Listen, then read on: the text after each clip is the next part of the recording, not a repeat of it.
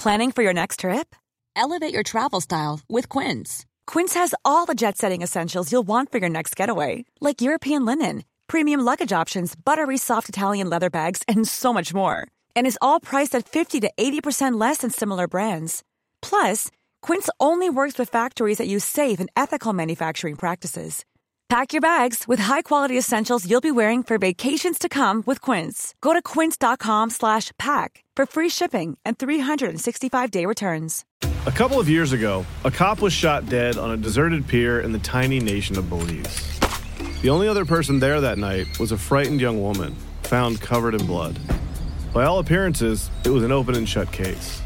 But not in Belize, where this woman was connected to a mysterious billionaire who basically runs the place. Justice will not be served in this case. She's going to get away with it. Or will she? White Devil, a Campside Media original. Listen wherever you get your podcasts. Hey, I need you to pay close attention to this message. It is not an ad. This is about Canadaland, and this is about you. You need to know that the news crisis is about to get a lot worse. You've heard about the layoffs. We're about to have news closures, and it's very likely that we're going to be seeing the defunding of the CBC. Where are you going to get your information from? What can you do about this? You can support Canadaland. We need you to. And so for this month and this month only, you can become a Canadaland supporter and get everything our supporters get for just $2 a month. That is an almost 80% discount. The clock is ticking on this. It disappears at the end of the month, and then we will not offer it. We need your support. We need to keep news coverage alive in Canada. Go right now to canadaland.com/join. And thank you. This episode of Canadaland is brought to you by Douglas, a mattress that is trusted by more than 200,000 Canadians from coast to coast to coast. It's a great mattress at a very reasonable price point. Comes with a 20-year warranty. And a great deal for our listeners. Douglas is giving you a free sleep bundle with each mattress purchase. Get the sheets, pillows, mattress, and pillow protectors free with your Douglas purchase today. Visit douglas.ca/Canadaland to claim this offer. That is douglas.ca/Canadaland. Like I'm this weird, demented pervert that somehow is working for the paper.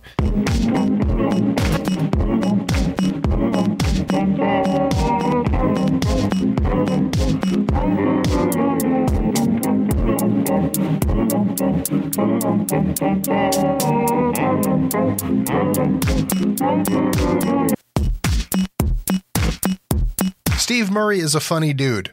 I don't really know him. I met him briefly at a couple of children's birthday parties, actually. But I know of him. I know his work in the National Post, his cartoons, his graphics. I know his videos as Todd Diamond. I read his funny tweets as NP Steve. And I'm also aware of his alter ego, Chip Zdarsky.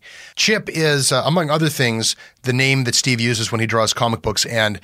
And some of those comic books have just been banned by Apple in their iTunes store. It's a story that is making headlines all throughout the tech and entertainment industries. There's no small amount of hypocrisy there. I'm going to get into it with Steve in a moment. It's an interesting issue, but more than anything, it gives me an excuse to talk to this guy who I have wanted to talk to for a long time. So hold on for that. This episode is brought to you by Douglas, a mattress trusted by more than 200,000 Canadians from coast to coast to coast. Trust is important.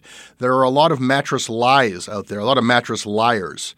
And I didn't intend the pun, but it occurred to me that there is one as I was saying those words. Listen, I am not lying to you. I have experienced the Douglas mattress. It is an exceptional mattress at a surprisingly affordable price point. It is a mattress that sleeps cool, doesn't have that weird thing in the summer where the mattress gets like an oven. It's a very good product. It's delivered to your house in a box. You don't have to go to a big mattress store.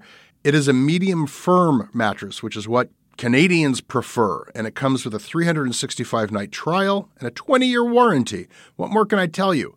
Douglas is giving our listeners a free sleep bundle with each mattress purchase. Get the sheets, pillows, mattress, and pillow protectors free with your Douglas purchase today. Visit douglas.ca/Canadaland to claim this offer. This episode is sponsored by BetterHelp.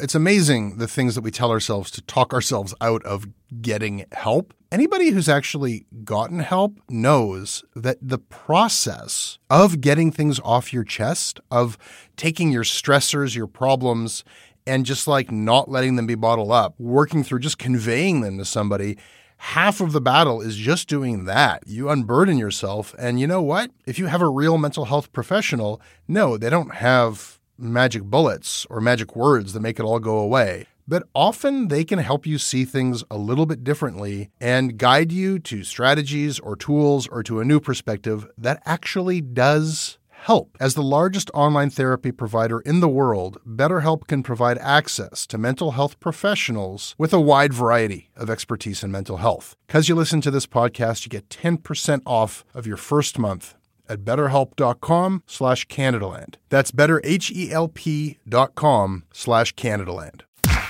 All right, my sponsor, as always, is FreshBooks. FreshBooks.com. You can try it out for free for 30 days. Painless billing, cloud accounting. Check it out, FreshBooks.com.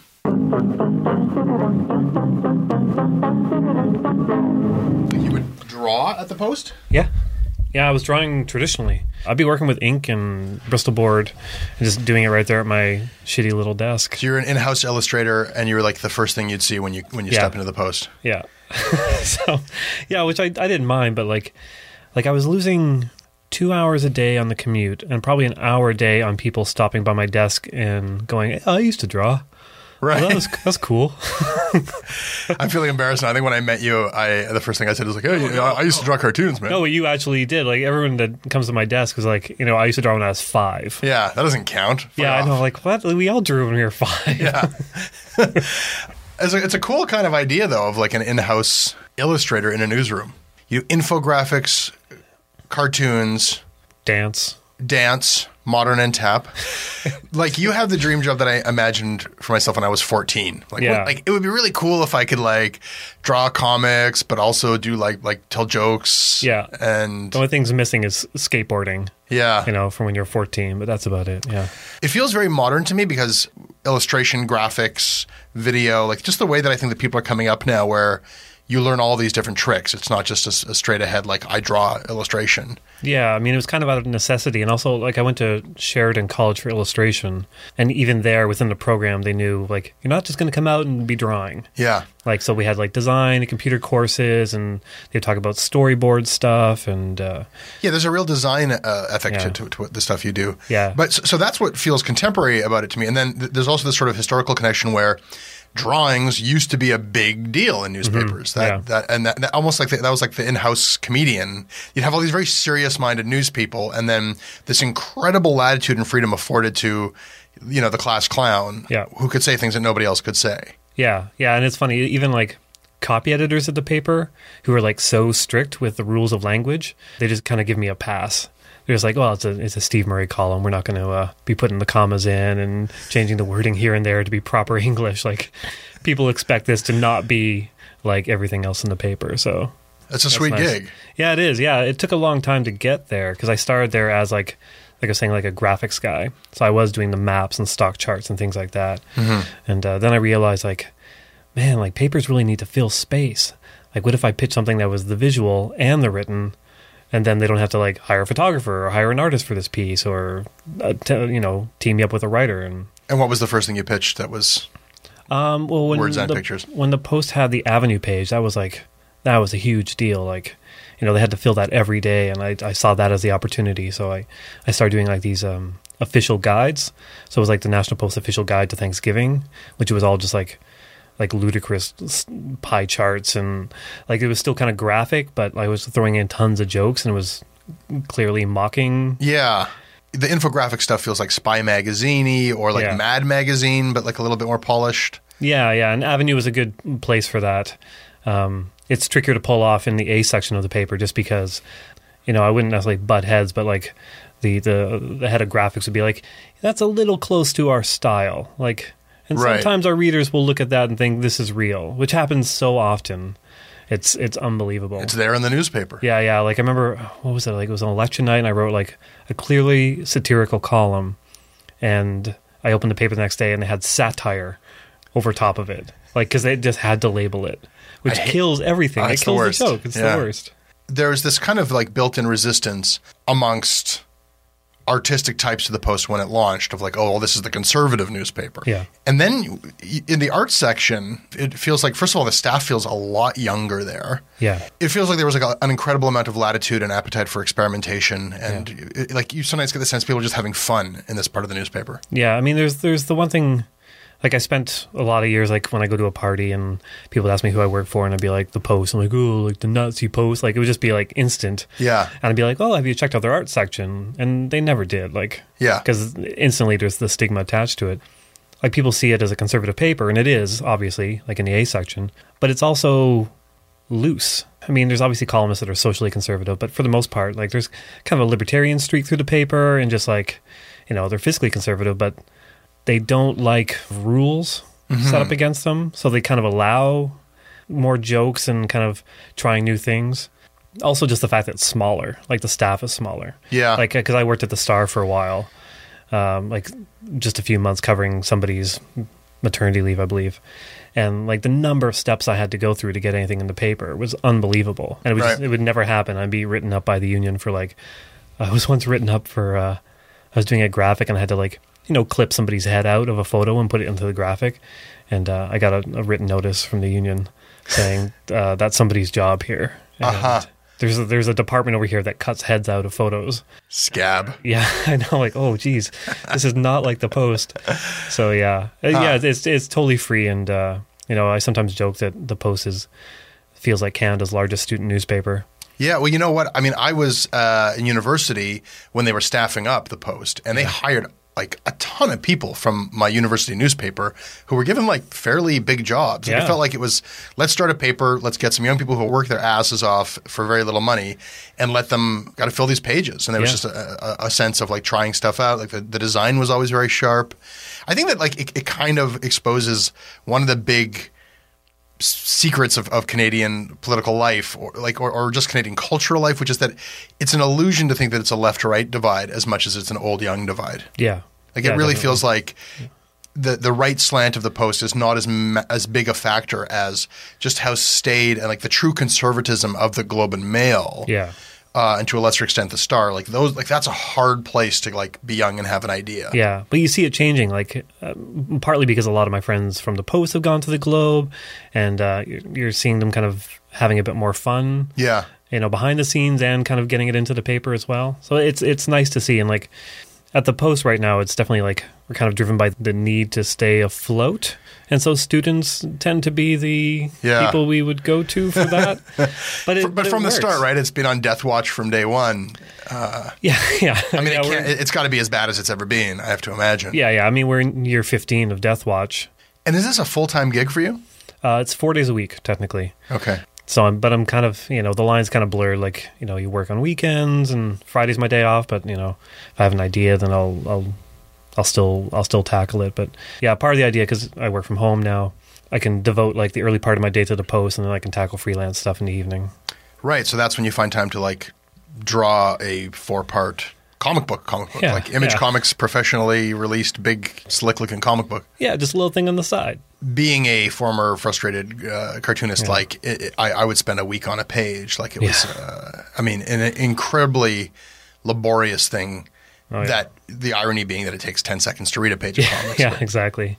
Yeah, no, before this comic, I would still do other comics. You know, I've been doing them for 10 years under different names. And it would take me about a week to do a page. So yeah, for sure.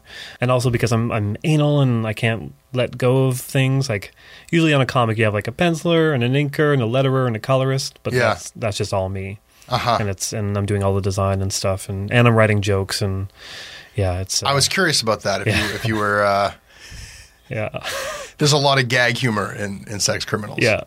I was wondering if you had. I mean, that seems like a fun part of the job. Yeah, for sure. And you know, I'm kind of because there's the split. Like it's myself and the writer Matt Fraction, and he's built a pretty big name for himself in comics. Like he's a big deal. Yeah, he's a Marvel Comics guy, so he's written Iron Man, X-Men, Fantastic Four, basically all the kind of the big superhero comics. I think he was a consultant on the Iron Man 2 movie. Like he's he's the name draw and he's the writer, and you know, I don't really step on his toes that much, but I like a good joke. So I'll tend to like make suggestions at the script stage or when we're lettering it to add some more jokes. And the background stuff is like, that's when I get to kind of unleash a bit. Like the scene in the sex shop where there's just tons of porno titles. Yeah. And I think in the first panel, I counted it up. I think I had like 47 jokes in the one panel. Yeah. Who had Black to the Pooper? Oh, that was me. That was me. Yeah. It's super juvenile. And I'll definitely cop to that. It's a comic for adults, but they can revel in the stupidity in the background. Details. Yeah. Matt's got the higher ended, like he's kind of working on the story and the romance and the crime stuff, and I'm just like, I'm the 10-year-old in the background. Dick jokes. Yeah, dick jokes. Yeah. So not to say he doesn't contribute a share of dick jokes. Right. What was one? There was one porno title that was, I didn't anticipate my life would come to this, but here I am. Yeah, a life not anticipated. Right. Yeah. Right. Okay, well, let's talk about what's going on now. What's going on? What's going on with Apple. Oh, yeah. With the iTunes store. They create the finest products in the land. And I own so many of them. And this is how they repay me. Yeah, comics are still pretty healthy in print. So we're doing fine on the print side, but obviously there's digital's kind of increasing in the comics world. People are buying comics and reading them on their tablets and phones and computer screens. Yeah, it's a fair amount of kind of money being thrown into it. And so there's third-party apps that distribute them. The main one is one called Comixology, and that seems to be the one that people kind of gravitate towards and use. I don't have numbers for percentage, but I think it's very high. It's like they've kind of got the market dominated in terms of comic book distribution. So you download this Comixology app from the iTunes store. Yeah. The app is free, and then obviously, you need credit card information to make your purchases. And you buy comics within the app. Yeah. It's interesting because that whole concept of the in-app purchase, I think, originated around Farmville-type games where you buy digital currency or you level up your character with a slingshot and you pay $1 or something like that. Digital farmers' daughters, I don't know. That's right, yeah. Okay. And there was a fair amount of controversy around unwitting parents downloading free games and letting their kids play it and then getting these massive credit card bills because the kid had just been like, oh, sure, I'm in a video game. I'll buy, and some level of confusion as to whether or not it was real money. I think all those kids knew. Yeah. But then you get into this new context where it's actually like you're buying cultural goods. You're buying books through the app, and that's an in-app purchase. Yeah. And that's how comics get sold in Comixology. Yeah, exactly. That's where you ran into trouble. Yeah. Issue 1 was fine. A lot of people were buying it from there. A month later when we released issue 2, it was not up there. And we found out from Comixology that Apple was still reviewing it. And we're like, oh, reviewing it? Like Apple's in-house curatorial editor. The iTunes store has people who go through all of the stuff that's sold there to see if it meets their standards and their guidelines. Yeah, exactly. And the guidelines are pretty vague. Yeah. They kind of leave it at, whether it was appropriate for the public or something. Yeah.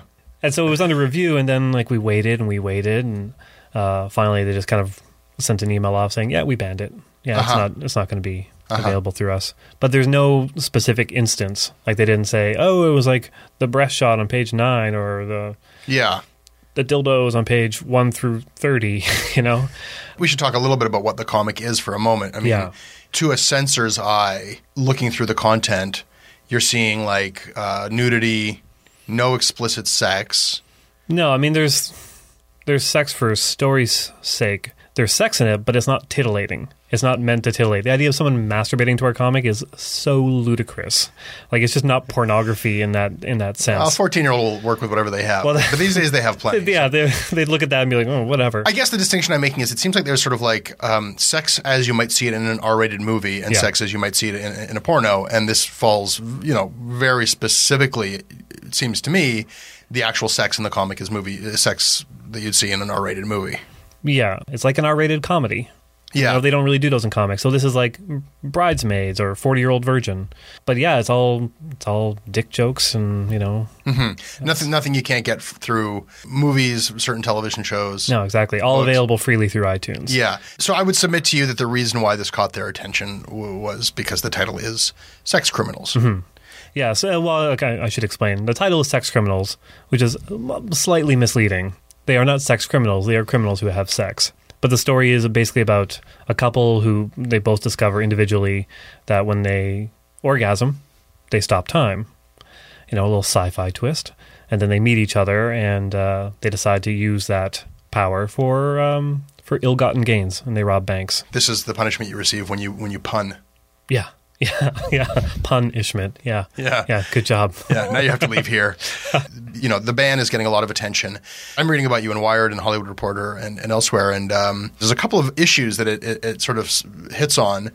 One is the hypocrisy of Apple, who still sell it through their own app, the iBooks app, which has a different curatorial censorship regime than what all these third-party companies are able to sell as in-app purchases. Yeah. And that distinction is worth looking at. And the other thing I think is that you just sort of hit on a nerve around sexualized content, which is that like anything that seems to suggest in the slightest way possible crime, children, rape, like that. No. Like that's where we. Yeah, and I think that like there's probably not a lot of thought given to anything that comes close to that line. It's like we don't want to be seen as doing business with that. Yeah, and it's surprising. Like it's sex. Like it's basically just sex. Like even like kind of modern superhero comics that probably should be kid friendly are extremely violent. Mm-hmm. You mentioned rape. Like I think every superhero comic going has had some sort of rape in it, and like people being torn apart. And the company that we're publishing through is the company that does Walking Dead. Yeah. And there's some real horrific stuff in that book. Like torture and blood and mayhem and and it's their number one hit, and it's like the number one hit TV show. But as soon as you introduce sex to it, it's just like, yeah, forget it. Yeah. From Apple's point of view, because the context for apps has been, video games and little pieces of software. And the controversies that have, come up so far have had to do around like jiggling boob apps and roll-a-doobie apps and things like that. It would be hard to argue that those things are like pieces of art and that you're censoring pieces of art. Hey, don't discount jiggling boob app. That is some fine work. You know what? There was some really interesting stuff done with the physics engine, the gravity engine on that app. You shake the phone, and you're kind of getting into this territory of like, what is a creative work? We start to ask any kind of broker of cultural exchange like Apple, like, how can you have one set of rules for books and movies and TV shows and music, and then another set of rules for apps just because they're apps and video games? And I'm sure the video game community, they do consider what they do to be creative work and artistic work. Yeah. Like, can you imagine the outrage if they started like banning books from iBooks? Like it's an optics thing. Like banning books is just like everyone's like, that's the headline they're afraid of. Yeah, totally. Like, Apple bans books. Yeah, the idea of like my mom not being able to read 50 Shades of Grey. Yeah. I don't want to live in that world. No, she'd flip the kitchen table and stab my father. It would be horrible. Yeah, she really likes that book. She really likes it. Yeah. She really likes it. Your mom. Oh, my mom. And so, if you go to the iTunes store and search for Sex Criminals, you will find it as an iBooks purchase, and you won't find it through Comixology. Yeah. Matt Fraction has said, like, hey, it's their store. They can... they can do what they want. They can sell what they want. This isn't censorship. It's banning. It's not. It hasn't been censored. It's been banned. Yeah, I mean, it's not censorship in the strictest sense of the word. Like, but when you get into kind of the situation where it's almost monopolistic, and once it hits that point, it's kind of like Walmart. Yeah, we've heard that debate where kids who live in towns where Walmart is the only place to buy a CD. Yeah, I'm dating myself. If Walmart bans that CD, it's effectively censored. You can't get it. Yeah. So now they banned the whole title. Yeah, they banned the whole title. Yeah. It seems anyways. Like, I think they're just like, well, why are we reviewing this? Like, let's just ban it outright. It's really funny. Like, I remember when I was a comics nerd, there was just this endless conversation about how to fix comics and what Team Comics needs to do to make comics a more lucrative and healthy industry for the art form, and that these direct sales comic shops weren't enough, and how are you going to get there was this whole thing about getting into the Barnes and Nobles and Chapters of the world, and, and then there was like a couple of voices saying, well, once this all moves online, then we're not dependent on these big chain bookstores that don't get comics. Yeah. And here we are online, and so much of the business is done through iTunes, which is the same situation in the music business where, you could buy music anywhere, but so much of it is bought through iTunes. Yeah, and it's funny that they're effectively driving business back into comic book shops. Right. Like, it's kind of amazing that, Yeah, it feels kind of like a brown paper bag situation. Like, you go in and like, oh yeah, I can't even get this online. Like, come on. To be fair, it is available online. Like Image Comics, they have their own store. They sell direct. They sell direct. Yeah. Yeah, it's just not as... Yeah, I mean, the power of the marketplace that Apple has created is really dominating so many different cultural industries. And as a, mall owner, they're like a pretty shitty landlord. People are finding out, and they just don't really answer to anybody, and they can kind of come and just take items off of the shelf in your store. Yeah. And they don't have to kind of say why. Yeah, as if they had like a convenience store, and we were putting out a product that was actually kind of like Cosmo Magazine meets National Geographic in terms of content. And that they were banning it because they were worried that parents would come in with stepladders for their children and put the stepladder down in front of the magazine rack and allow them to walk up and just root through the adult magazines while they shopped in the store. Steve, writing about tech for the past few years, I've had to come up with so many really complicated analogies to make things relate to things in the physical world. But that's up there. I'm trying to wrap. Oh yeah, it's just like that. It's just like that with the parents and the stepladder. Yeah. Yeah, it's frustrating. I mean, but it's disappointing too because, both Matt and I we're Apple guys. I've been doing all my design and comic book work using Apple products for years. We promote it using Apple products. Your covers look like iPod ads. I know. I surf for all my porn reference using Safari. Right. It's like... Really? Safari? Well, no, that was a bit of a stretch. Yeah, I kind of fibbed a little bit there. Yeah. And so, and it's a company that, they pride themselves on creativity. Yeah. And then all of a sudden they're just like, well, creative to a point. Come on. Yeah. And it's disappointing. And it's a comic my dad likes. Like, if my dad likes it, who has not appreciated anything I've done at all in my life, and if he likes it, why would they ban it? Apple, why are you coming between Steve and his dad? I know. What has the reaction been like from the comics community? Because this is first they come for my sex criminals, and then they come for my Hawkeye. Yeah.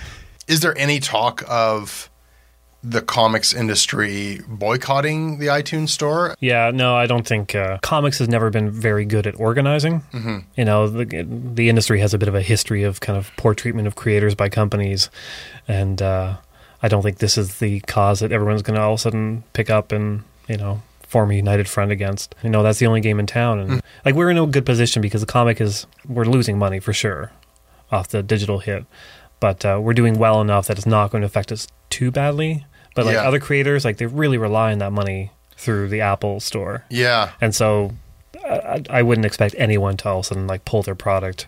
And we should put this in context. What is a successful comic book these days? How many copies does it sell? Issue 1s are a bit of an anomaly just because collectors want to have these. Collectors want issue 1. We had a lot of kind of variant covers. So issue 1, I think by the time it was all done, sold 46,000 copies. Oh. Which is great. Sounds great. Yeah, it was well beyond what we were expecting. And kind of looking at the sales charts, I'm like, hey, we beat Superman this month and Iron Man. And it kind of gives you a bit of a thrill because I've never done anything big through a company like this before. And because it's creator owned, we retain a fair chunk of the profits. Yeah. Because we're not working through Marvel or DC. Issue 2 sales are lower. They're 27,000, I think, something like that. And well beyond the 1,000 copies I printed of my comic 10 years ago, But I've always just kind of published myself and done conventions, but then I got older and tired, and it became a lot harder. That DIY punk comic kind of. Yeah.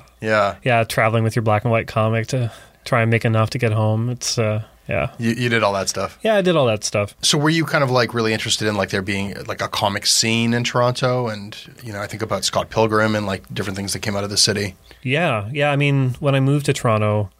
It was 13, 14 years ago now. Where are you from?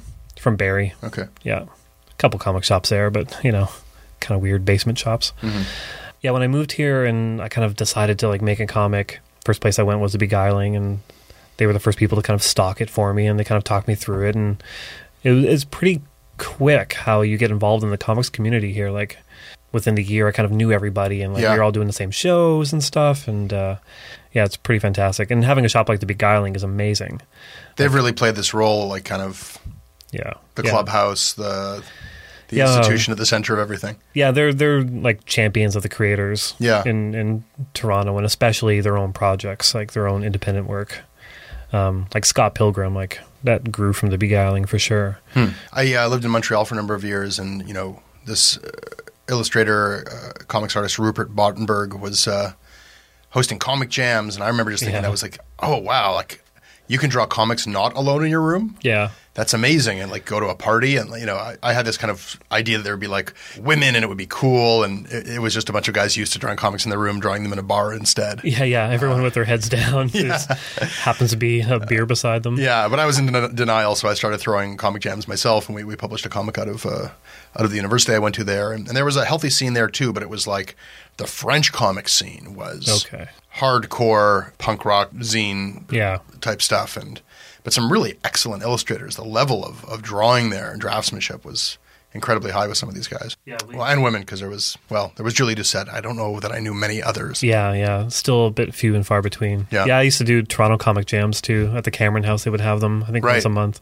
It always descended into dick jokes. Always. Yeah. I would try so hard to steer each comic away from that. But did you really? I did. I actually did, because I'm just like, well, this is kind of, it's weird saying that now that I'm promoting a sex comic, but, I'm like, that's just the easy joke. You got to kind of go a little bit bit higher than that. It was fun. The comics were always terrible that we produced, but that's the risk you run. Yeah. And so now you're playing in the majors. Oh yeah, I'm a big deal now. Wow. Like I said, on this book especially, like Matt is number one, and it's exciting, right? Like kind of a breakthrough thing. Yeah, it is. It's and I've already had kind of offers from other companies to do like one-off covers and stuff for them, so it's kind of nice to be wanted. But the downside is I'm working 2 full-time jobs now, and I just can't do anything else, so I can't really capitalize on it. Which job will win? Oh, yeah, that's a good question. I don't know, the Post has been, like you said, on death watch for 15 odd years. So you're like, we're not getting divorced. My spouse will have to die. Yeah, because I truly love her. Like, that's the thing. Yeah. I love the Post so much. I'm really intrigued by this other woman. Yeah. I just can't leave my wife. Well, the other woman's so dead. Unstable. That's the thing. Like, right. Like, because comic sales can go up, they can go down. Like, the idea of kind of throwing away my job for a job where I'm effectively back to freelance is way too scary. And the Post is they're so good to me. Like, I can't stress that enough. Like, do you think you would miss one thing that was a disincentive for me with cartooning, in addition to a total lack of talent, was how solitary it was, and the gap between when you would do something and when it would get read, and the total disconnect with the world. You have no experience of people's enjoyment of your work, and you sort of like are this weird cartoonist flaneur, and you're kind of cracking jokes on Twitter with political pundits and journalists throughout the day. You're kind of like very quick in there with a cartoon or a graphic making fun of news events. It feels fun. It feels like you're having fun with the news and funny pictures about the news and videos and words about the news. And that feels very different to me than the life of a cartoonist. Yeah. And that's, I don't think I could give it up. Like, I've pretty consciously kind of kept them separate for years. You have separate names. I have separate names. They're kind of separate personalities. Like, the Chip Zdarsky thing started, I worked at a U of T newspaper, and they wanted me to do a comic, so I did it under this other name because I was doing a lot of work for the Globe at the time. I didn't want a conflict because I knew it was going to be kind of a dark comic. Yeah. And I'd already run afoul of the Globe doing stuff for the Post, so it was kind of a tricky time. But really, they begrudged you that, like as if they're paying you enough to make a living, and then you go and you find work somewhere else, and they got hot about that. It was so funny because it was early days at the Post, and I hadn't done a lot of illustration for them. They offered me a story to illustrate, and I was so excited, but it was about like a Globe makeover. I don't know, they went to color or something. This is going back. And so they wanted me to do an illustration of like a Globe and Mail newspaper box and like a beauty salon chair. Somebody put some makeup on it. Right. So you're actually taking a shot at the Globe. Yeah, so I'm just like, oh, this is fun. So I did it. And then the next day I got a call from my editor at the Globe, and she's like, what the hell are you doing? She's like, I'm supposed to run a piece of yours tomorrow, and now I can't. because, and I think it was a bit tenser back then between Globe and the Post. Right. And so she was like, I have to pull the illustration. This person who satirized the Globe and Mail has illustrations in my Globe and Mail. I'm not, and therefore I won't read the Globe and Mail anymore. Yeah. Like, is that and nobody cares about the illustrators. That's the thing. Nobody's ever going to look at the illustration in the Globe, because it was like a facts and arguments page one. And nobody's ever going to look in that bottom left corner and see Steve Murray. I'm like, wait a second. Yeah. I saw in the Post the other day a tiny name that said Steve Murray. His illustrations are contradictory. Yeah. It's very petty. It's very petty, but I kind of understood where she was coming from at the time. And she was so good to me. Like, she was a great editor. And I kind of... I decided to come up with a separate name when I was doing stuff that I thought would run afoul of the Globe. Because I was doing kind of dark adult comics, I figured I should do that.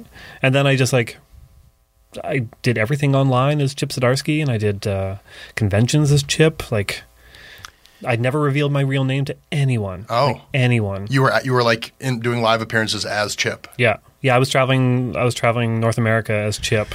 And I had a whole persona. I had like these fake glasses and a cowboy hat. Uh-huh.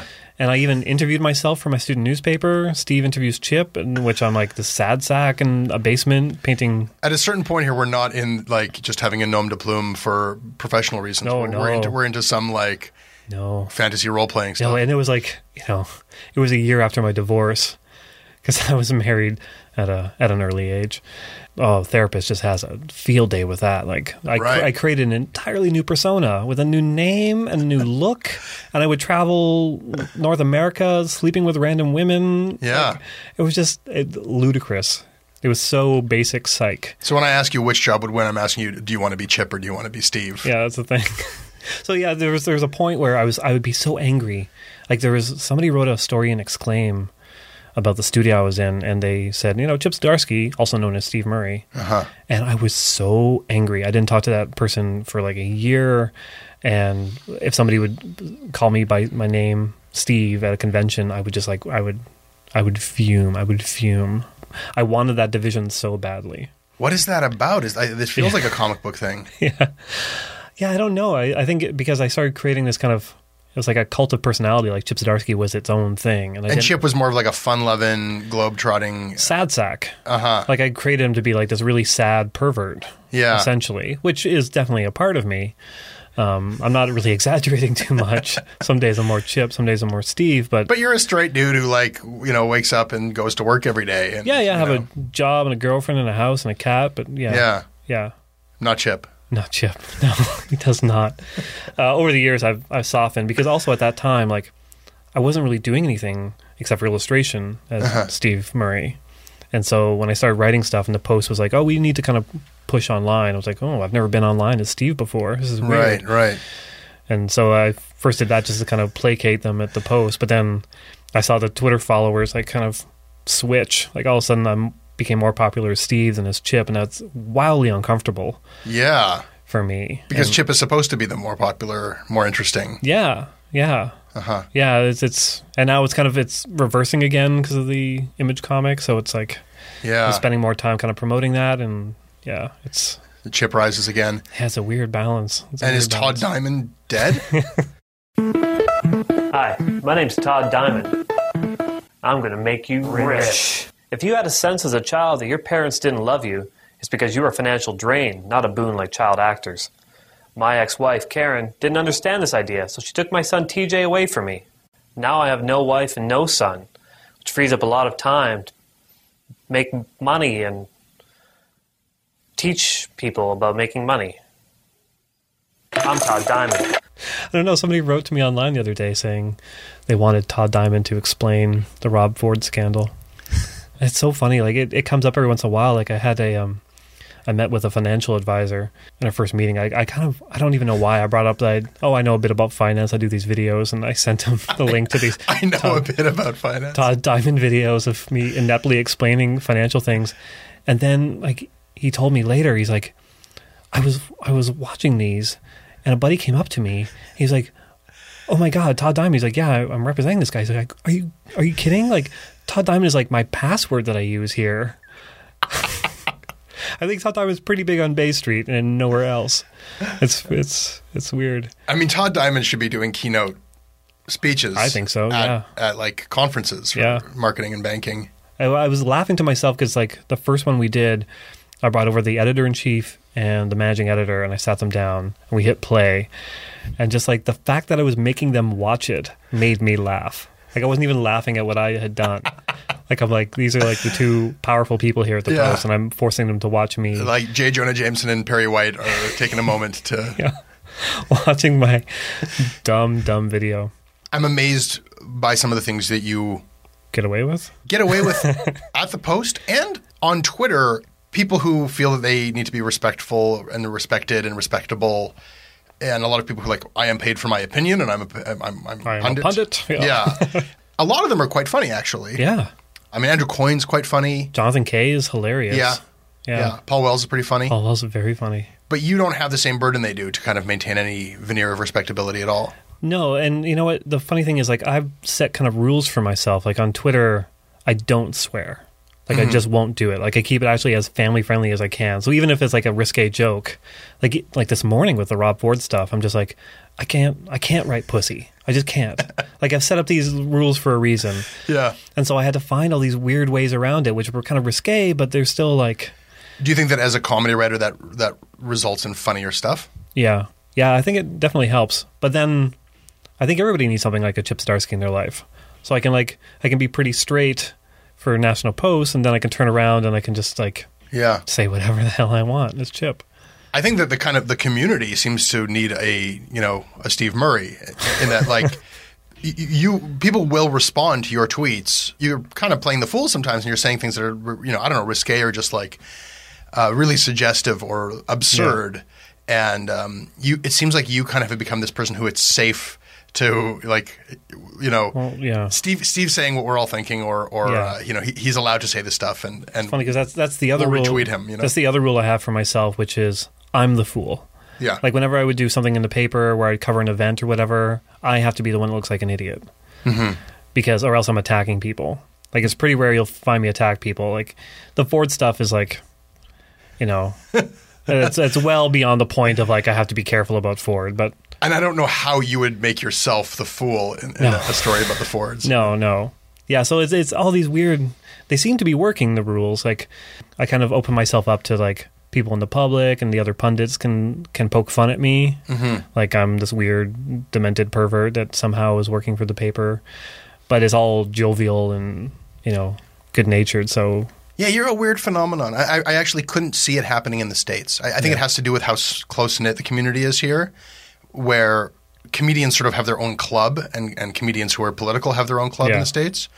But here, everyone kind of eats at the same table in the cafeteria. Yeah, it's true. Yeah, we all see each other at the same parties. Well, you've carved out an interesting niche for yourself, Steve. Yeah, we'll see how long I can keep it up for. All right. That's it. That's a great way to end it. All right. All right, you can go now. I'm done with you. Okay, that's your Canada Land show this week. Hope you liked it. If you listen to the show through iTunes or through RSS or through a different podcatcher, maybe check out my website at CanadaLandShow.com. That's where I put the videos. You can email me directly at jesse@jessebrown.ca. Tell me who you think I should have on the show or what you think I should be talking about. I'm on Twitter at Jesse Brown, and the next podcast is going to be up on Monday. Hey, if you like this show, recommend it. Hey, I need you to pay close attention to this message. It is not an ad. This is about Canada Land, and this is about you. You need to know that the news crisis is about to get a lot worse. You've heard about the layoffs. We're about to have news closures, and it's very likely that we're going to be seeing the defunding of the CBC. Where are you going to get your information from? What can you do about this? You can support Canada Land. We need you to. And so for this month and this month only, you can become a Canada Land supporter and get everything our supporters get for just $2 a month. That is an almost 80% discount. The clock is ticking on this. It disappears at the end of the month, and then we will not offer it. We need your support. We need to keep news coverage alive in Canada. Go right now to canadaland.com/join. And thank you. A couple of years ago, a cop was shot dead on a deserted pier in the tiny nation of Belize. The only other person there that night was a frightened young woman, found covered in blood. By all appearances, it was an open and shut case. But not in Belize, where this woman was connected to a mysterious billionaire who basically runs the place. Justice will not be served in this case. She's going to get away with it. Or will she?